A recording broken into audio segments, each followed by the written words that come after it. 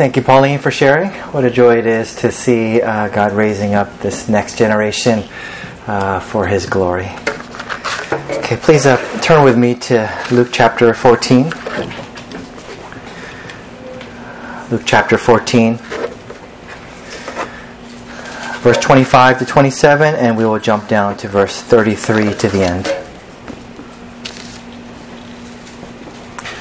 Now great crowds accompanied him, and he turned and said to them, "If anyone comes to me and does not hate his own father and mother, and wife and children and brothers and sisters, yes, and even his own life, he cannot be my disciple. Whoever does not bear his own cross and come after me cannot be my disciple.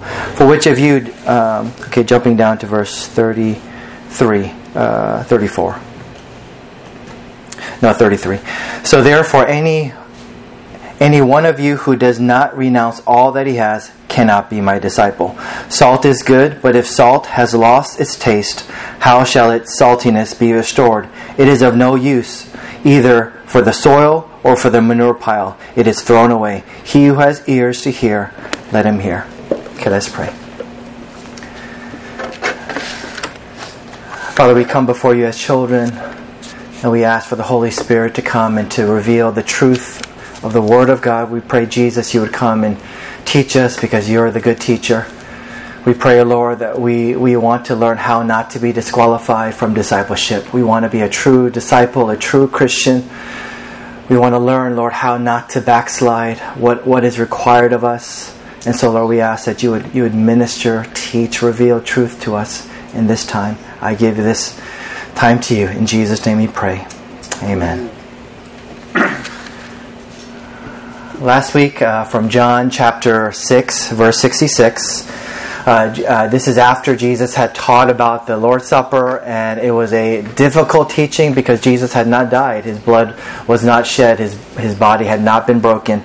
And so him teaching in advance about the Lord's Supper was so difficult to comprehend. And it says many disciples turned back and no longer walked with Jesus. And this is after he fed thousands upon thousands of people, and so this church could be in the thousands. And then suddenly after one sermon, it's down to 12. If Jesus was interested in growing a mega church, he would not preach this way. If Peter wanted to have a large church to be a part of and to eventually be a leader of, he would, I think, pull Jesus aside and say, "You cannot preach like this, Jesus. You're losing everybody."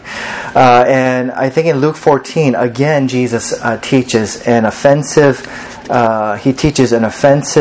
message, and he's losing people left and right. Luke chapter 14, the earlier part of the chapter, Jesus is invited to the home of a chief Pharisee, so it's a ruler of the Pharisees. He gives a parable about their pride, and so that's quite offensive when Jesus sees the heart, and so he gives a message about a wedding feast, a guest who thinks they are VIP, they take the highest seat, and he says how embarrassing it's going to be if somebody tells you, actually that's reserved for somebody else, can you take a lower seat? Instead, why don't you take a lower seat and let the people recognize you and put you in a higher seat? And I've witnessed this firsthand at a wedding.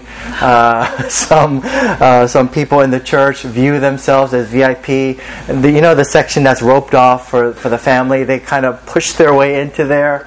And it was just shocking for me to witness. How can that person sit in that spot that is reserved for family? But again, God's word is true. You see it all the time. Then he offends the host, the one who invited him to this dinner. Then he is offending the host.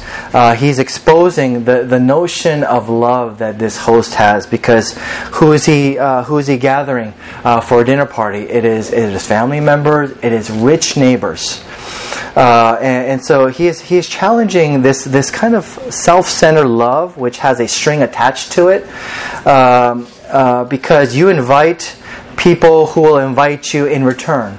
So you invite family's going to invite you to their house in return. You invite rich neighbors, they're going to show you a favor in return. And so it's a love with a string attached. And he says, instead, why don't you invite the poor, the crippled, the lame, the people who cannot repay you, but God will repay you in the end. And that's that parable that he is offending the host. And then Jesus gives another hard passage that we read. It says in verse 25, great crowds accompanied him, and he turned and said to them, and then he gives a sermon. I wonder how many more hundreds and thousands of people left after Jesus gave this word. I want to start at the end. Verse 34, salt is good.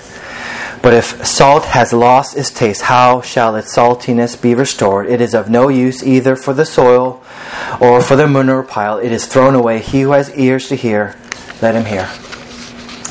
God's word is true because this happened in our family. Jackie's a good cook. She's improving year by year from the day I married her.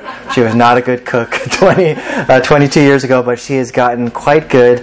But there was a stretch, maybe last year, that her food was tasting a little bit bland. And I thought, okay, maybe she's not salty enough. And she says, no, look how much salt. I keep on putting more and more salt in. And then later we realized it's possible that salt loses saltiness. So you should look at the expiration date of your herbs. And perhaps if your food is tasting blander and blander, it's because things are expiring. And salt actually loses saltiness. We experience this in our home. And when a salt loses its saltiness, is it good for anything? No. Is it useful? No. What should you do with it? Throw it away. Throw it away. Exactly. It is not good for anything. And so, are we as Christians, can we be like salt that loses its saltiness? Meaning, can we be in one season very useful to the master, and at the next season very useless to the master? In other words, can we be backsliders? And there are 3 reasons here for why we backslide. And it says in verse 26, 27, 33, that repeats the phrase, you cannot be my disciple. When it says cannot, means you are unable to because you do not have the power to. You're utterly powerless to continue to be a disciple. It's not an issue of desire. Every one of us wants to be a disciple of Jesus. But is it possible that for whatever reason, and we'll give 3 reasons today, for a series of reasons, that we can actually lose the ability because we have no power to continue and be a disciple of Jesus? 3 reasons why we backslide. And another way to say it is become a salt that has lost its saltiness. In other words, become useless to the master. Number 1 is relationships, especially those closest to us. Number 2 is our stubborn will. And number 3 is our possessions. Let me start with the second and third, and we'll end with the first. One reason we backslide and become like salt that has lost its saltiness and become, in other words, useless to the master is our stubborn will. Verse 26 and 27. If anyone comes to me, let's go to the second half. Yes, and even his own life. If you don't hate even your own life, he cannot be my disciple. Whoever does not bear his own cross and come after me cannot be my disciple. And I think we have to read verse 26, second half, in conjunction with verse 27. That is a foreshadowing of Jesus' prayer at Gethsemane when he is struggling with his final assignment. Will he obey God fully and completely? And he is struggling and he says, can this cup pass? Do I have to take up my cross and die the way, Father, you're telling me during this prayer that I'm going to have to suffer, to be beaten, to be ridiculed, and die shamefully? Do I have to do this? Can this cup pass from me? It's something he does not want to do. But in that time of prayer, what does he do? Jesus, he surrenders. He says, not my will, but your will be done. And it's the same issue with all of us. What is the reason why we backslide and become saltless salt and become utterly useless to the master is because of our stubborn will, and we end up doing my will and not the Father's will. Another reason we backslide and become like salt that has lost its saltiness and become utterly useless to the master is because of our possessions. Luke 14 also says there are two masters in this world. It's either God or money. And there's nothing inherently wrong with money and possessions. But if you grip your money and you grip your possessions, these possessions possess you. And you live for money. You love money, you live for it. It becomes your God. But how we should handle our possessions is with an open hand. We have it. At any moment, we're willing to let it go. And this is something the Lord may ask you to do. And you may not ever consider that He may ask you to let go of everything. Does that ever cross your mind? That He may ask you to let go of everything. At any point when He asks you, you have to let go of it. If you do not, it has a chance to cause you to backslide. But the primary reason we backslide, I want to spend a little bit of time here.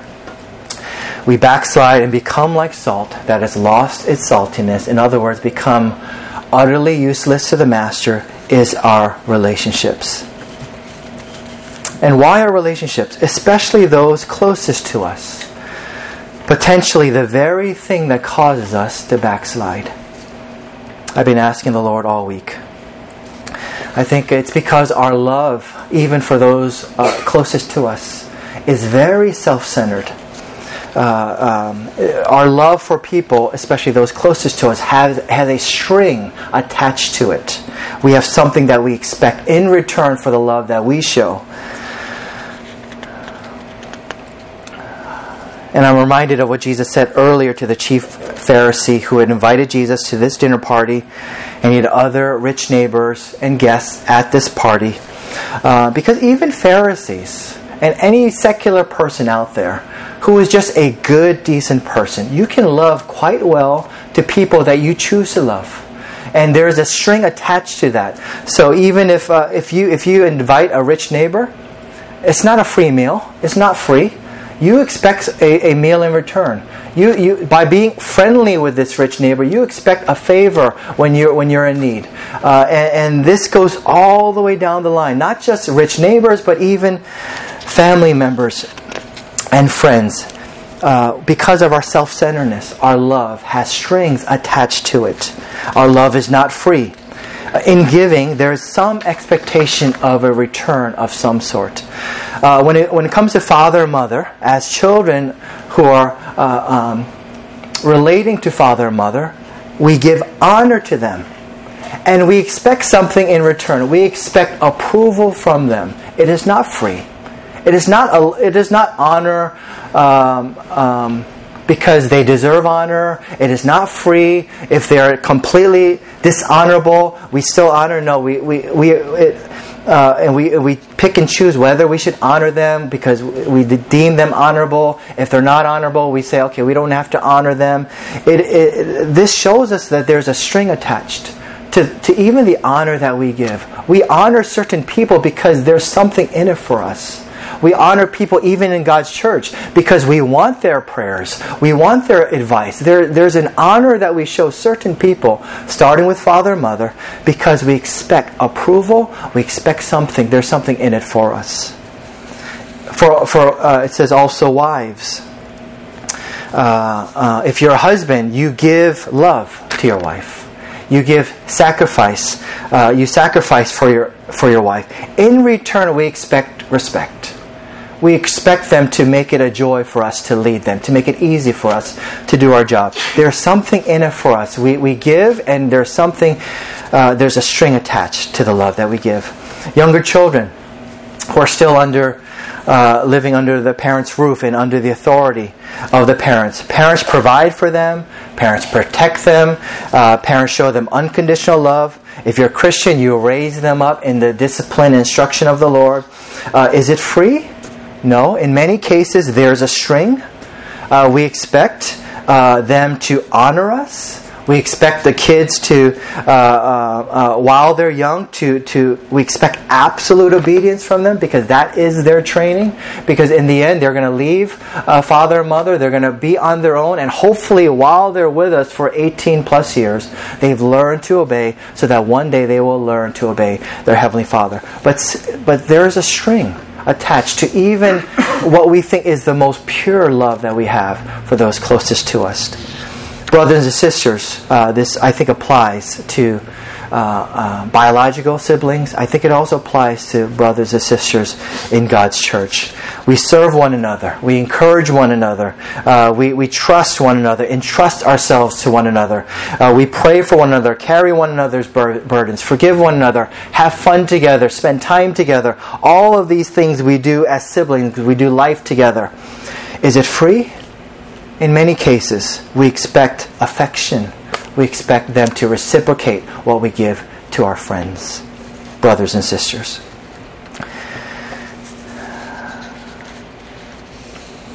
Why do these three things, our stubborn will, our possessions, and especially our relationships, why do they have the potential to cause us to become disqualified from being a disciple of Jesus? Not because we want it this way. Who wants to be disqualified? All of us are here because we sincerely want to be a disciple of Jesus. We want to be a real Christian. But this is something it is not an issue of desire. It is you become powerless to continue to be a disciple. What causes it? Why do these three things in particular cause us to be powerless to continue to be a disciple? It's because our love is self-centered. We have strings attached. We give and we expect something in return. We expect payment. And we love selectively. Who to love. And we love in our way how to love. And I think it pertains especially to relationships. And our way of loving is utterly insufficient. The sin of self-centeredness. Not only do we love with strings attached, we also insist on loving people our way. You may have a certain picture of life, and if you watch the drama Sky Castle, the Korean drama, there's a certain picture, especially Korean church-going people who have this picture that I have to love my kids. That means I provide everything I could not have. I'm going to pour into my kids. Of course I want them to be saved. Of course I bring them to church. But really, what am I after? I want them to succeed. And I was a part of a church like this growing up. You go to the fellowship hall right after the service where they're talking about giving it all to Jesus. Right after the service, what are the parents speaking about as they eat their donuts? They're saying, oh, my kid got a 1590 on the SAT. Oh, my kid got into Harvard. What about your kid? It drove me crazy. When I watch Skycast, I say, that's my life story. It was a living hell. I tell you, it's a living hell to live under that kind of a pressure. And it's I can't blame my parents. They're just loving the way they think I should be loved. They're loving in the way that's all they know. It's all their friends know. It's all the whole church. That's all they know. I want to give a brief plug for homeschooling.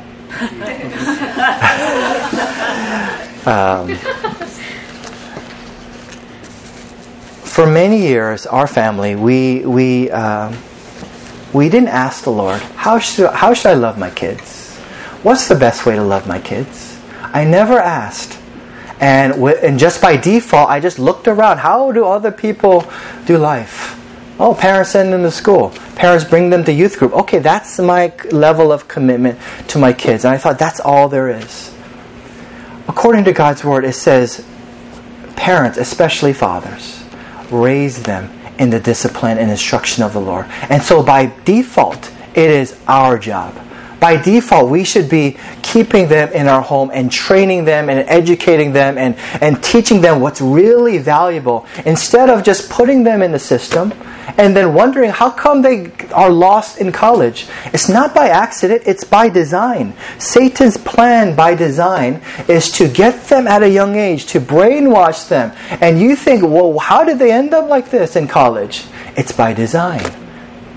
What if we took it a different way? What if by default we said, I am going to keep my kids at home. And if the Lord tells me, oh, send your kids to school, then I will send them. Then I will follow the majority. See, that's not loving God, loving the children our way, with our wisdom, following the majority view. But that is loving based on God's Word, asking Him, and unless He tells you to send them to school, you keep them at home. That's my plug for homeschooling. Amen.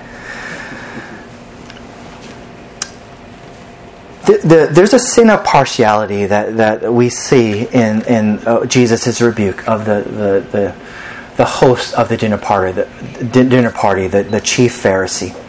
He is choosing who to love, and he is choosing how to love. He is choosing the rich neighbors, and he's choosing to love them by just extravagant meals, because he wants that in return. For some of us, how do we express this sin of partiality? We say, it's only me and my family. That's the extent of my love. I have a blinder to the rest of the world. Of course it says in God's Word, we need to love our kids. We need to love our spouse. That is the loving the neighbor, literally the person next to you. That is our first and primary responsibility. But does it end there? Is it supposed to end there? Isn't that a training ground, as we see in 1 Timothy 3 and Titus? Isn't it a training ground for leadership in God's church?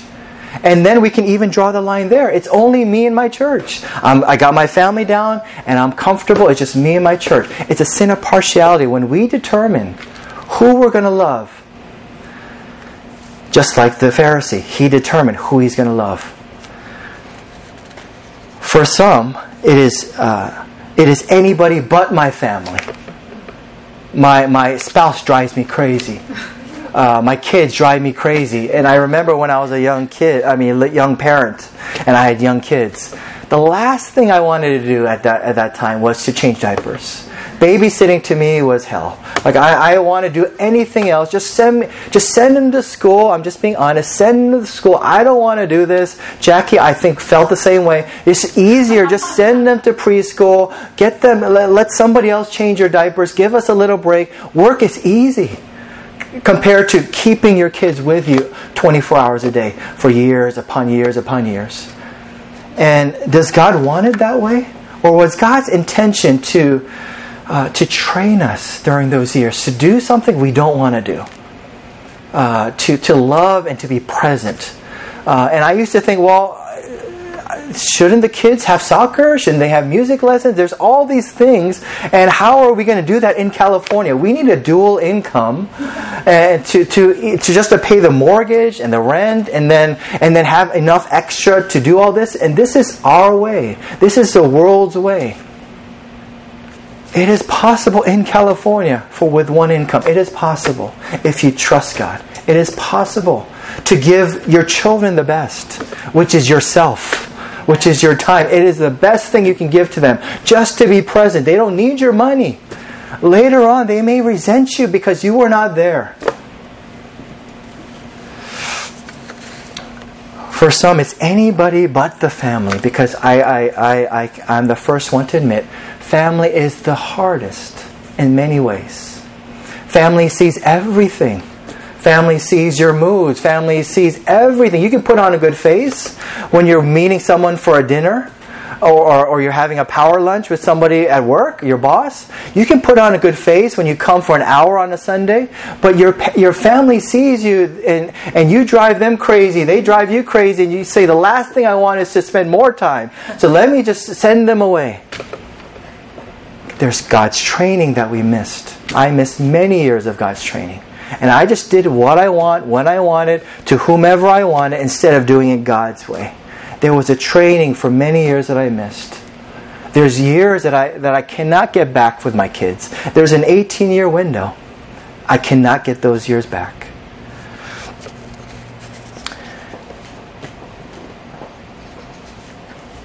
For some, the sin of partiality says it's only me and my family. For others, it's just me and my family plus me and my church. For others, it's anybody but my family. It's anything but my church. It's just people out in the world. Let me just do ministry. Let me go to the ends of the earth. For others, it's I don't even know who my neighbors are. See, we draw lines. We draw lines. And all of it is a sin of partiality. If you want to be truly useful to the Master, that means He can bring whoever He wants, whenever He wants. Like Jonah can't pick and choose and say, I don't want Nineveh, anybody but Nineveh. It's not up to us who God brings. They might not be our type. They might not be our socioeconomic class. They might be the kind of people we like hanging out with. But do we say we don't love these people? If Jesus brings them to us, we have to love them.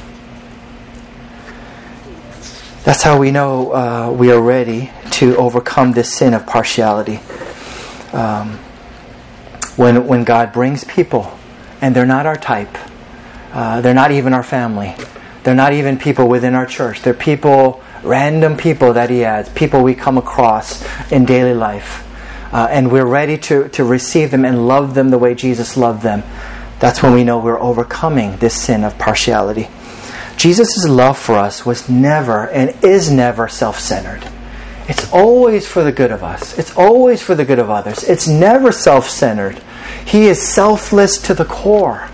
Everything is about the other person thriving.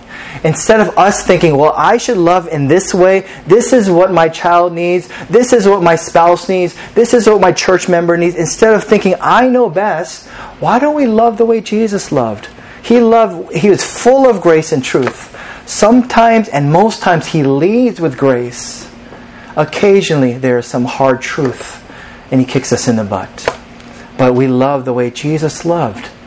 Not our way, not our timetable, not the people we want to love, not partiality, but totally impartial. Whoever He brings, whenever He brings, we love the way Jesus loved. Because Jesus was self-centered and His love never had a string attached to it. Thank God. Thank God that He doesn't guilt us into serving Him. He doesn't pressure us like some churches do. Jesus never guilts His people. But gladly, because we're so thankful. Out of thanksgiving, because Jesus gave His all to us. Out of gratitude, we can choose to exercise our free will and give our all to Jesus and live for Jesus. That's what He wants. He doesn't want to manipulate you. He doesn't want to guilt you. He doesn't want to pressure you. He wants you to do it because you want to do it. You want to live for Jesus. And again, I want to ask, do you want to live for Jesus? Do you want to live for Him? Meaning, whatever plan that you have, let's not be stubborn about it. Let it go.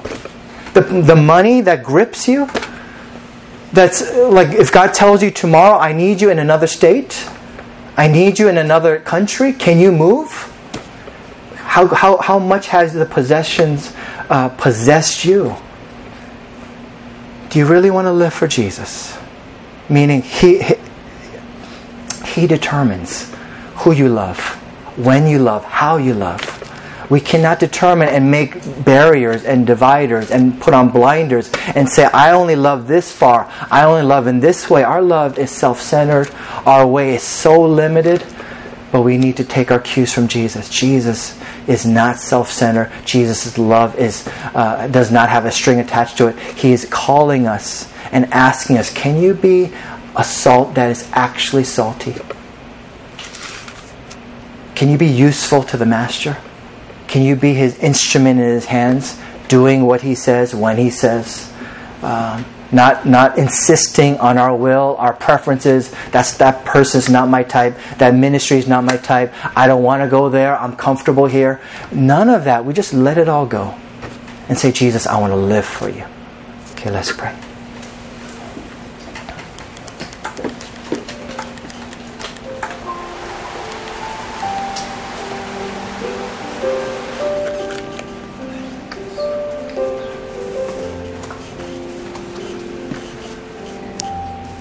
After we pray, we're going to have a time of prayer. And if you'd like to accept Christ as your personal Savior, Lord, and you want to say, actually, I've never been a true disciple. I didn't count the cost. I didn't know what was required of me. And no wonder I've been powerless to continue in my discipleship with Jesus. If that's you today, if you want to accept Christ as personal Savior for the first time or recommit your life to Jesus, please come forward and receive prayer. If you've never been baptized, you'd like to be baptized, please come forward. We'd love to pray with you on that. If you'd like to become a member of this church and you've been baptized already, then and you'd like to share your testimony before the congregation and be welcomed officially as a brother or sister at the Hill, I ask you to come forward after I've prayed.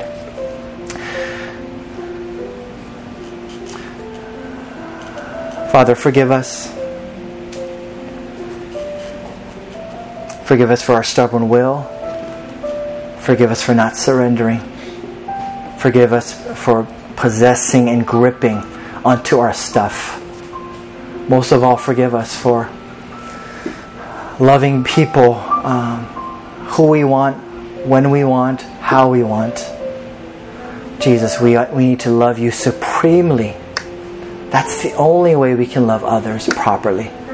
Not only those we want to love, but people you bring to us, people who are not our type, people who we prefer not to love, we will love them the way Jesus loved, because we love Jesus supremely. Father, forgive us for the sin of partiality. Forgive us for turning blinders, for insisting on our preferences of who we love. It is not up to us, Lord. We surrender to you. We pray that starting from this day, we exercise our free will. We give our lives to you, Jesus. We pray that we can follow you. We can live for you. We can let everything go that is holding us back. We want to do everything that you ask of us. Even things that we do not want to do, we want to do it with a good heart, with the right heart, with your heart. Father, help us to love the way that you love, the people that you want us to love. Help us to love with the heart of Christ and the love of God, with true compassion. Thank you, Lord. Pray that you minister to us as we partake in the Lord's Supper. In Jesus' name, amen.